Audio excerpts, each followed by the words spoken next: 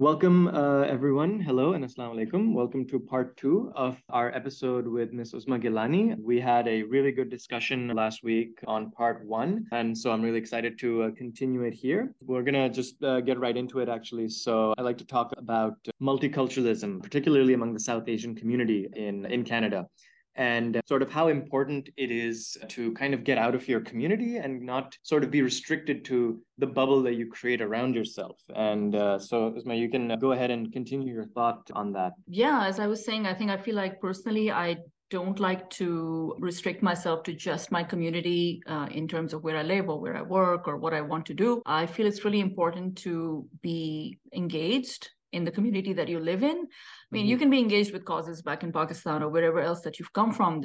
Nobody is saying that you shouldn't do that. But it's really equally as important to be part of things that go on around you, especially, with me, when I moved out here, I think there was a kind of bit of a negativity around Muslims in the US. It was that time Right. of, a couple of years ago. And Yeah. you could feel some of those impacts here. Now, I didn't have any bad encounters or negative experiences, but I really felt that it was important because I felt that, even the few people that I did know who were either South Asian or Arab or whatever, like who were Muslim where I lived, sort of, did that. They kept to themselves, they kept to their own communities. They didn't know what the heck was going on around them in terms of anything. So, and they're happy to be that way, and that's fine. But then, when you do that, then you also cannot complain when people have a negative opinion or look at you negatively, or when people don't take the time to understand you, it's because you're also not trying to take the time to explain yourself. So you have to be, I feel like you have to be out there. I was always out there. It helped that I worked for a community council, so I was already kind of connected to community issues, and I was part of initiatives, and I did things. We'd go, if there was a flood or a food drive, I'd take my kids and we would go, because it was important to me to show that I'm part of the community. This was also my community that was affected by the floods. And we're here to help, just like everybody else. And my kids are involved. So I really made a point to do things like that. It wasn't for show, like I was doing it because I really wanted to, but it was also driving home a point that I'm an active member of this community. This is my home. I care about it as much as all of you. And that's why, I mean, I would go to city council meetings. Who does that? Like, I'd go anyway because I wanted to know what they're talking about. Right. And I joined, I don't know, I joined so many things back then. I don't feel the same way anymore, but back then I did, because I was like, oh, here I am, and I want to be at every table, and I want to be part of every discussion, because you need to hear my perspective, because you don't know it. So that's so important, and it's interesting that you reframe your thinking of community as well. People think my community is based on my race or my ethnicity, not so much the people I'm around, and that's so important to think of it like that. And from in my opinion, I think it's so important, of course, that Canada has its multiculturalism policy. Obviously, right? It's had so many that absolutely. It's also at the same time led to what you're saying is saturation of communities and causing alienation, as you said, with the outside, within the national framework, let's say. And one of my areas in my program actually of interest is trying to identify what a Canadian society is. So what a Canadian community is. And it's getting harder and harder to even answer that question, or even ask that question. That's a big question. That's a huge question. And I feel like part of that is because there is this tendency to saturate your community and kind of start to box yourself off. And yes, you're given a place and you're given opportunities, everything. That's great, but at the same time, there is this sentiment of sticking to your group and not kind of venturing out into this unfamiliar. I know. It's fine, whatever floats anybody's boat. But I just feel like, there's so much that you can do. Even in terms of giving, I feel like, I meet a lot of people here who will wait until they can send a donation to a cause that they care about in Pakistan, or they will collect their children's toys and clothes and say, oh, is somebody going to Pakistan and take this suitcase with them for me? Like, why are you doing that? I mean, are there no places here that you can give? And okay, fine. If you really just want to give to Pakistanis or Muslims or whatever your thinking is, that's fine too. There are mosques here. Go to a mosque, drop off your donations there. why do you have this thinking that the only good you can do is back home? And also, when you're part of a society, when you're calling this your home, so there's a bit of a social capital that you need to pay back also. And you do that in terms of either volunteering your time or giving to causes that are important around you. So why not think of it that way? And why just restrict your giving to certain things that are just, why be so insular? I mean, why make silos when you can do things better together? I'll give you another example. When I was in Montreal, there was a big food bank called, I think, Moisson Montréal. And then there were these little Muslim food banks that were kind of struggling, and they can't keep up. They don't have resources. They don't have anything. And I said, well, why can't you join in with the big food bank? Because again, at the big food bank, they have no idea about Muslim dietary restrictions, or they're not thinking about you, because you're not advocating for yourself. So why not come together and serve all the communities rather than struggling in like little pools of, these little silos? It's almost creating competition in a place where not competition even competition, because I mean, if you're a Muslim food bank and you're only giving to Muslims, then you're only serving one community. But then there's somebody else who's bigger than you, has more resources, has a better infrastructure, has a network of other actors that they work with. So why not advocate for yourself there, join them, and do something a bit better? Why must you think that you are different and separate and must only take care of yourself because nobody else will? Because they will, but you have to tell them. You have to tell them. So if you don't tell them, they don't know who you are. Exactly, yeah. And that's so interesting that you frame it. You associate assimilating into a culture with charity and being involved in philanthropy in that community. That can be your gateway into assimilating. It is, absolutely. Even if you're not assimilating. A natural member. Yeah, but not assimilating. Just, I don't like the word assimilate. So not assimilating. You are holding on to who you are and to your beliefs and your identity, but you're working with other people, you're partnering. I see. So, I should say incorporating yourself into that society as an individual. That's a good point. And because a lot of people don't see it that way. A lot of people tend to take it as the word I used incorrectly is assimilation, that they forget their culture. They think they have to leave it behind in order to become part of the Canadian, the North American society. And you're saying a way to cope with that is to involve yourself in initiatives and in helping to build bridges. And because we have such a large and growing South Asian community, and I don't feel like I keep saying, we don't advocate for ourselves enough. There are a ton of nonprofits and charities or whatever. We don't apply to go and sit on their boards. We're not involving, we don't go to city council meetings. We don't, we don't take part in these things. So we're not advocating for ourselves. We're not letting our identities or our preferences known. So you can't really blame a system and sit in that system and then, pick faults in it and saying that it doesn't take care of me. You need to push a bit to get yourself heard. So why don't you show up? Why don't you join initiatives? Why don't you go sit on a nonprofit board? Why don't you do something that's going to show you as part of the society? And that can help you to kind of break out of that overzealous bubble that you mentioned last time.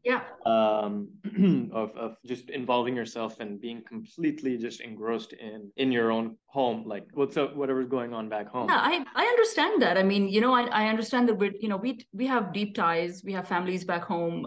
We have family members that we want to take care of, or we know somebody who's needy, whatever. I understand all of that, but there are lots of opportunities that are far more convenient. If you really want to give, you give around, where you are. Don't stop giving there, but also try to find an opportunity to give something where you are. So how can students do that? If typical university. By volunteering. I feel like you can volunteer and you can make it meaningful. I think I call myself a professional volunteer because I think I have more volunteering on my CV than I have actual work, because it was a way to fill the gaps, a way to just keep active and do something while I was not able to work for whatever reasons, because my life has been pretty interesting. Right. or whatever you want to call it. For So sure. volunteering is great because it connects you with things that you care about, hopefully, and it's counted as work experience in Canada. So anything that Right. you do as a volunteer is, you can put it down on your CV as your work experience. Yeah. And it will be counted as that. So it's not time wasted. And Absolutely. it's a great way to figure out how to work. I mean, especially when you're new to Canada. And, Yeah. it's not like nobody's doubting your skills or educational background or your abilities, but, there is something to be said about really figuring out how to work in a Canadian workspace, because Right. you're adapting to a new culture and new ways and different people, different from Yeah. where you came from. Right. So it's not that you're dumb and you don't know how to work in an office, Yeah. but it's really about the social norms, really. And just the way that the ethic, I guess, so the way people work. So that's not that anybody thinks that you're too dumb to adapt to Canada. It's just Of that things are course. different. Of course. So, Yeah. Going along the same vein, I guess, are there any pieces of advice you would give to individuals who just feel like they won't be able to find friends and they won't be able to identify in this society? They won't be able to find a place in the society around their bubble. Are there ways for them to break out of that? You mentioned, of course, you can do charity, but sort of on the more personal level. you could join a class. I mean, if there's something that you're interested in, you could go to the community center, find something that you're interested in, and you'll meet other people that way that have the same interests, and you'll make friends that way. It can be hard. I mean, I'm not an expert on that either. I don't have like a huge social network, so I shouldn't be giving advice. But I feel like that's the best way to start when you want to. That's what I did.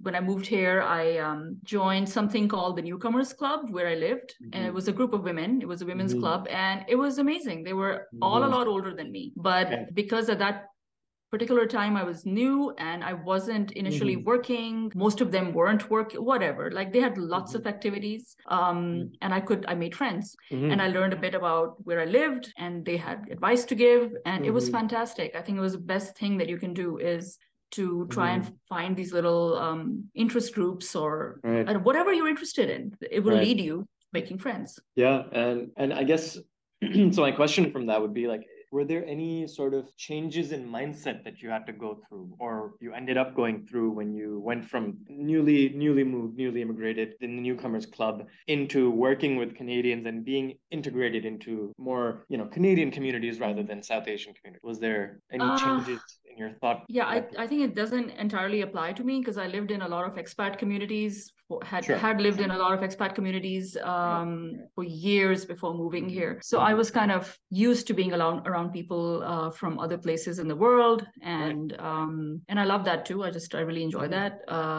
Just meeting, people from everywhere. So I think I didn't have a huge adjustment in those terms, but I can understand that it might be a little intimidating for new people to join these kind of clubs, but you never know. You'll only find out if you join, if you like it, or if you'll get along with somebody, or if it'll lead to something else. So the first step is to just try. At least try. So I guess I'll broaden my question then. Not just Canadians, but for instance, you worked a lot of international people, and that involved people who were not Desis, who were not Pakistanis. Oh yeah.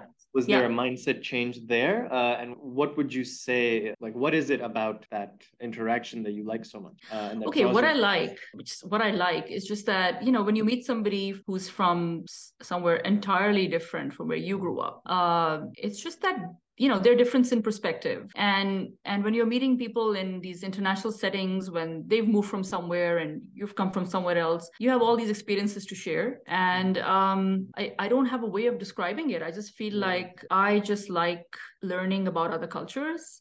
And I'm very experimental when it comes to food. I like trying different cuisines from different places. I like to make them too. And I love to cook my own food and, invite my foreign friends over and say, okay, here come, let me treat you some Pakistani food.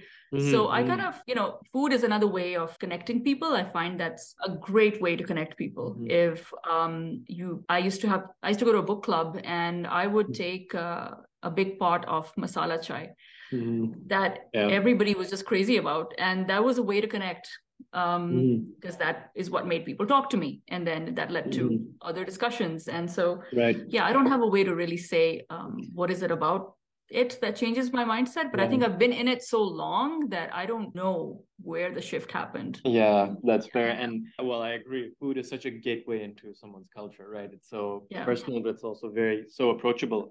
But what I'm getting from that is that it's almost that you have to break yourself away, like you have to break your passion away from your specific brand of, say, bit of culture, say food, say music, whatever, and kind of focus on your love for and your passion for the thing itself, the cultural artifact itself. So it's your love for food, it's your love for music, and that can help you appreciate others as well. And that is a connection that you can form and kind of course, don't leave yours behind, but that is you sort of reframe it almost. Is that it can be anything. It could be literature. Like I like reading ethnic literature. I love it. Like I'll read literature from anywhere in the world.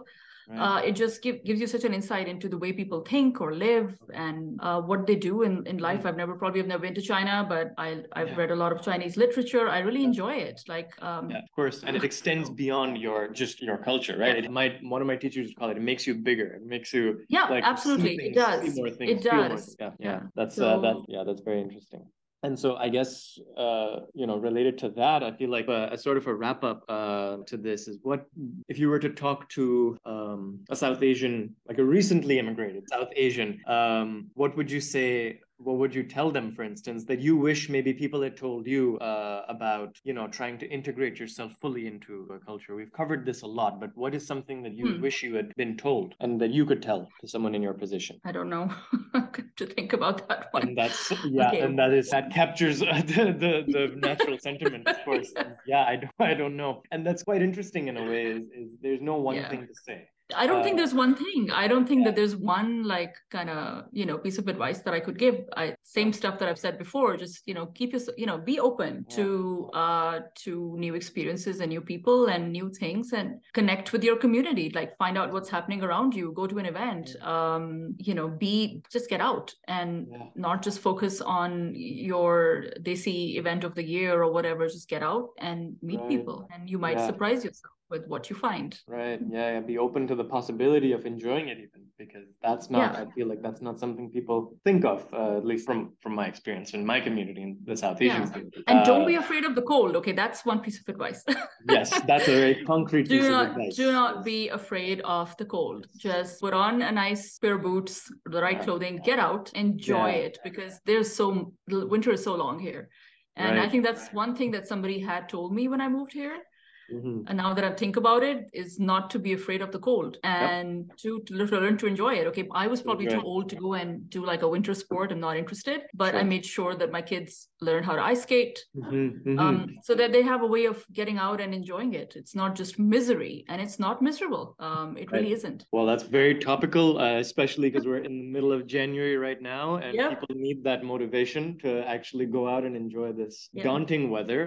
In Ottawa, it's daunting, but of course, in a lot of Canada, it can feel it's just gray here. We have rain and there's no snow. So I remember living in Toronto, and that was the case. It was pretty heavy though. Well, it wasn't my first experience of snow, but it was very different. Like Canadian, I don't know, the Canadian winter is it's a unique thing, even if you've seen that's all you talk about all year, right? The weather. Exactly. Even when it's not very Canadian. That's for sure. Yes. Well, I feel like that's a great wrap up for our listeners. We can really, I took a lot from this discussion, so I really hope that our listeners can as well. Thank you so much, Miss Uzma. I really appreciated you sharing your perspectives and your stories. There's so much to go over. I feel like we could have a whole series, based on. Oh my God, no.